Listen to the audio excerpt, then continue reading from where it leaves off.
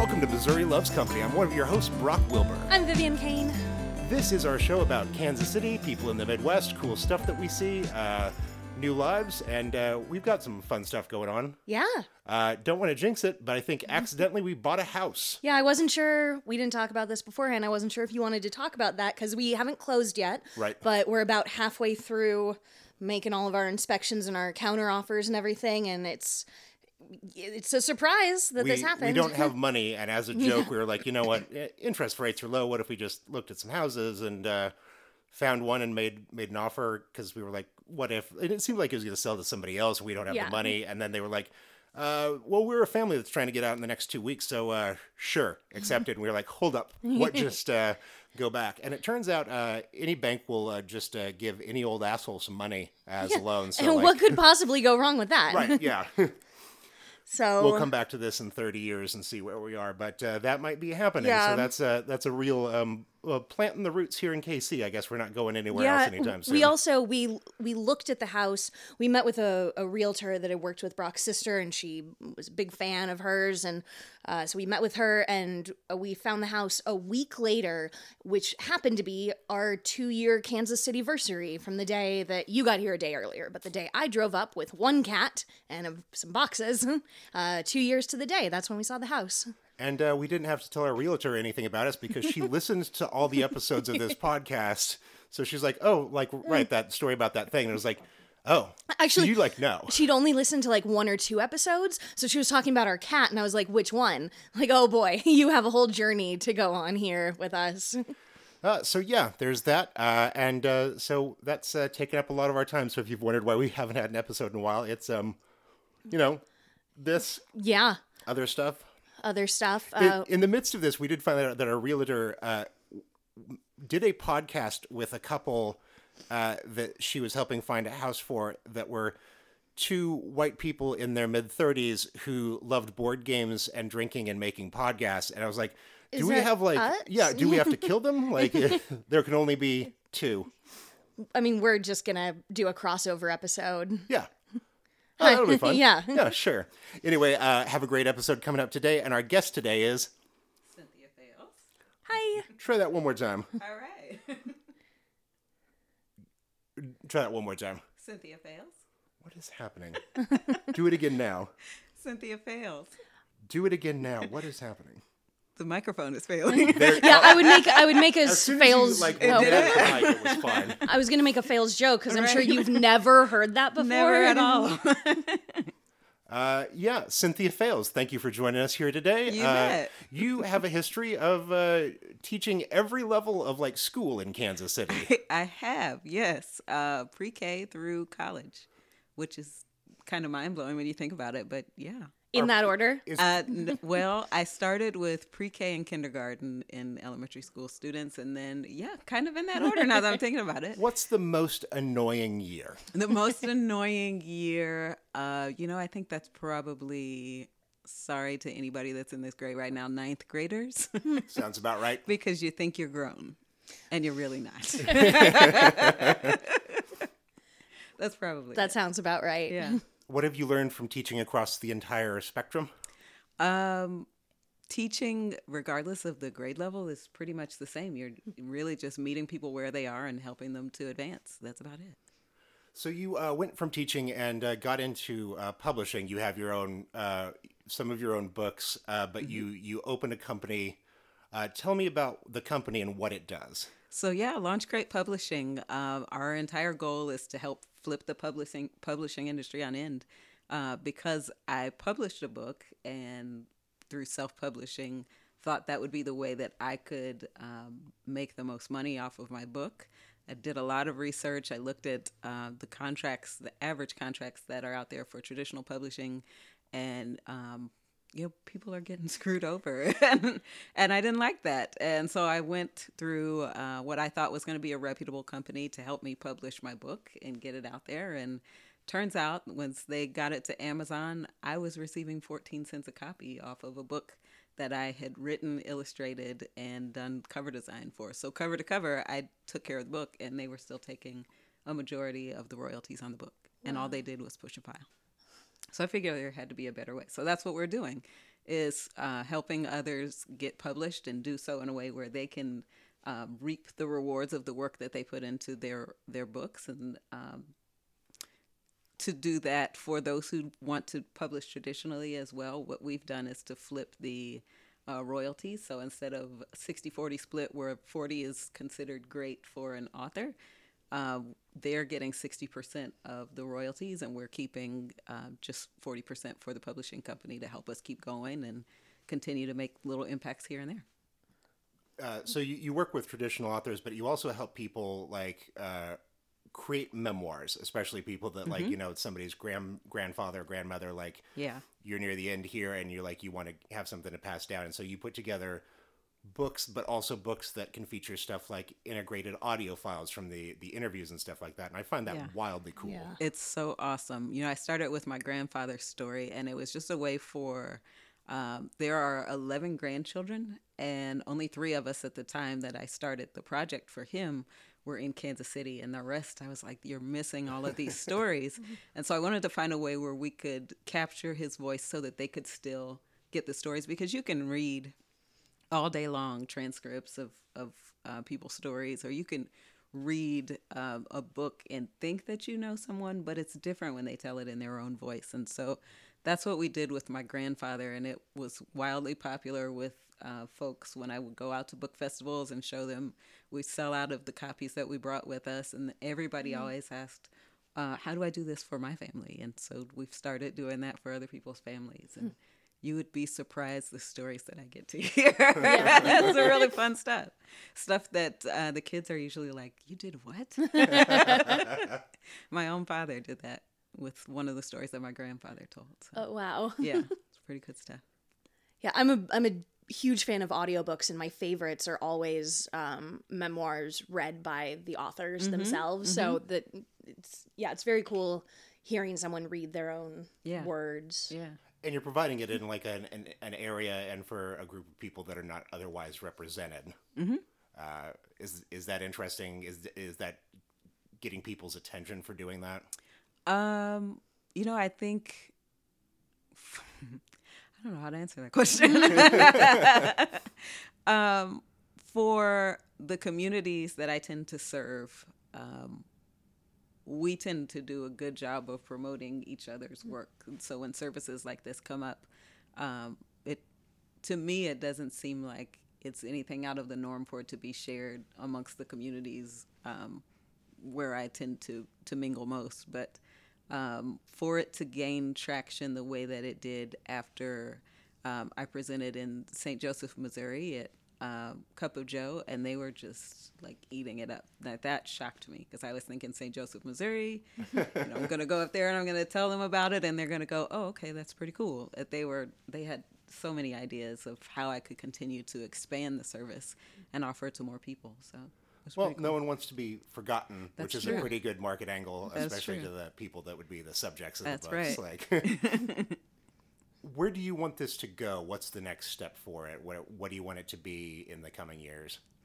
I think for me, if I could see LaunchCrate grow to a place where I could hire people in to do a lot of the work, because it's really just me doing a lot of the work, the editing, the book layout, and all of that stuff. And when I need to, sourcing out other editors and paying them as well. But I want that to grow to a place where that becomes the norm and the standard, and that authors are inspired by what they're receiving at LaunchCrate, and they're going out and pushing for that in the big 5 companies as well.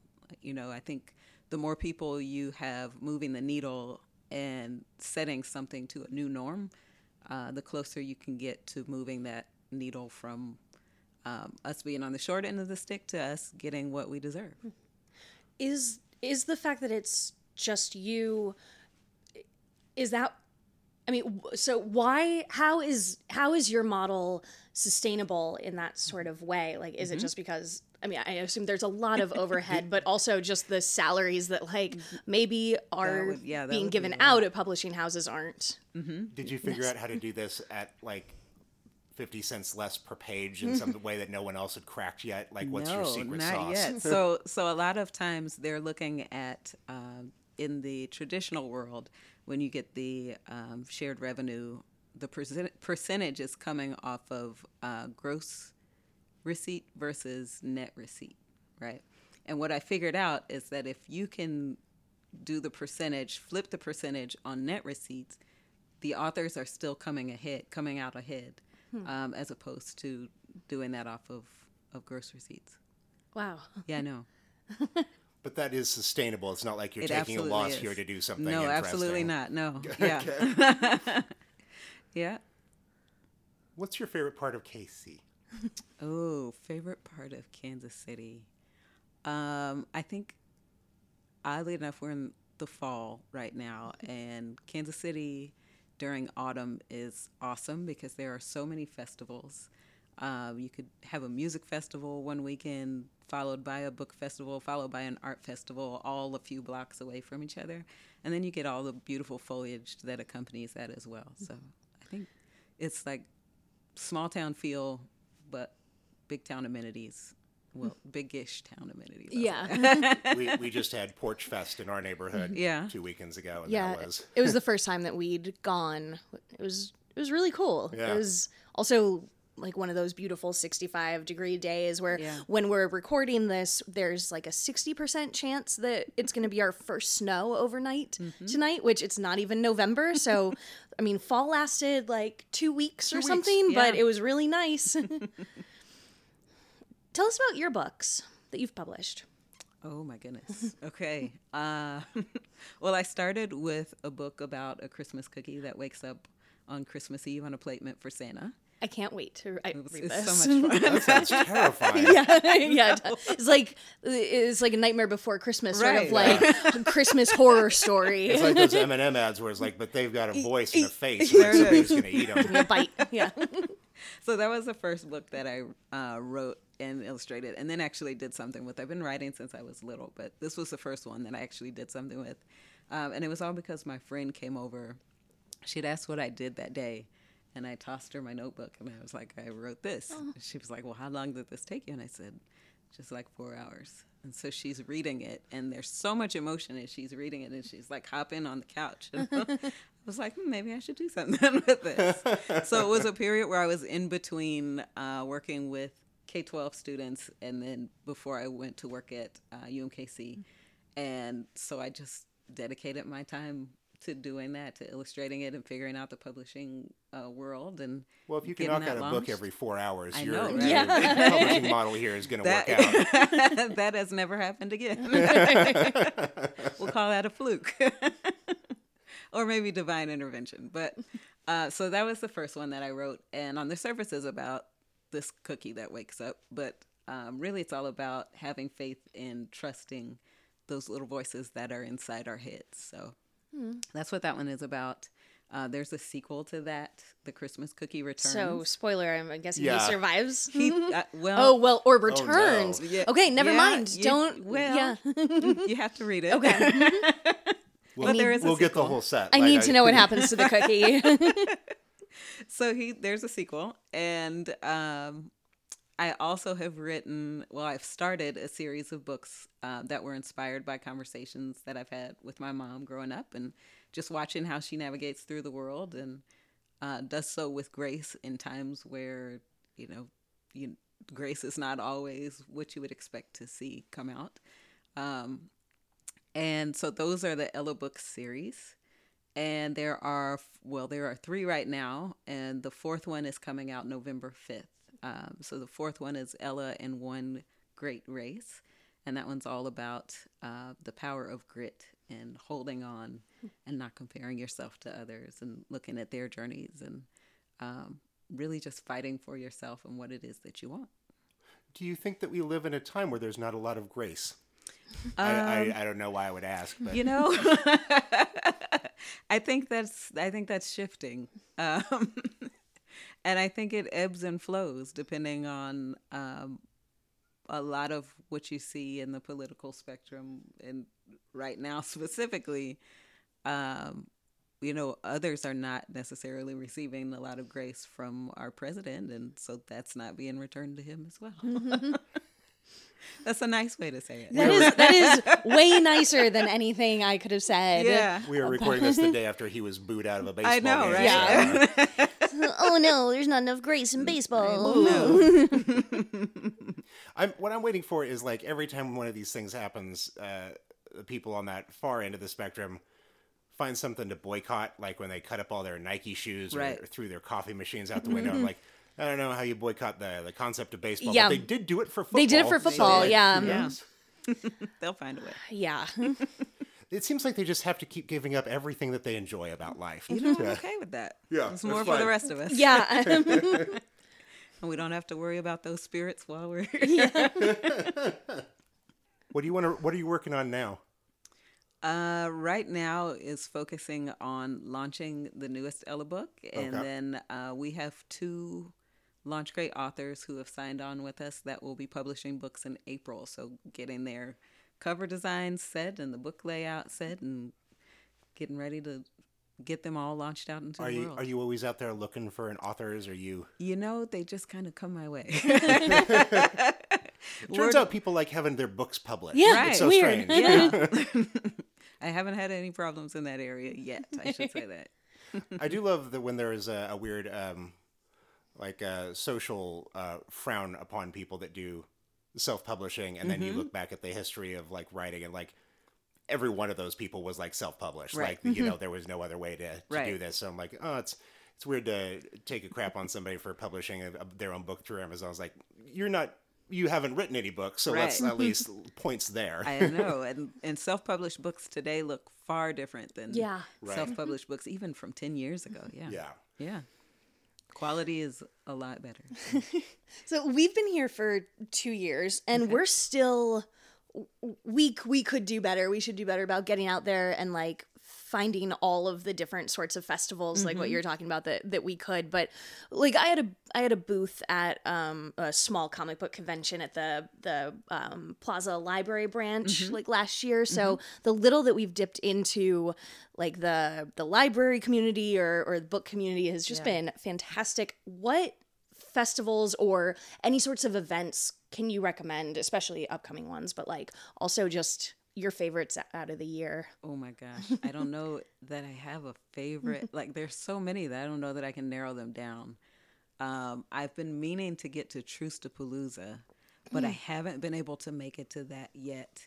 And I saw a billboard for it, and it was the day after, and I was like, well, Well, and We're then so they close. got rained out too. So there was that. So when I was gonna go, the forecast was really bad. But I usually just Google to see what's happening in Kansas City and Google festivals and find something that's interesting that my husband and I haven't been to yet, and then we just head on over there and see what it's about. Sometimes it's a good thing, and sometimes you're like, yeah, okay, we learned. We're not going back to that one. That was a thing we did. That happened. We got a memory there. you have anything that you want to hit on? Okay. So we end every episode by asking the guest, and we all give out a pop culture recommendation. Okay.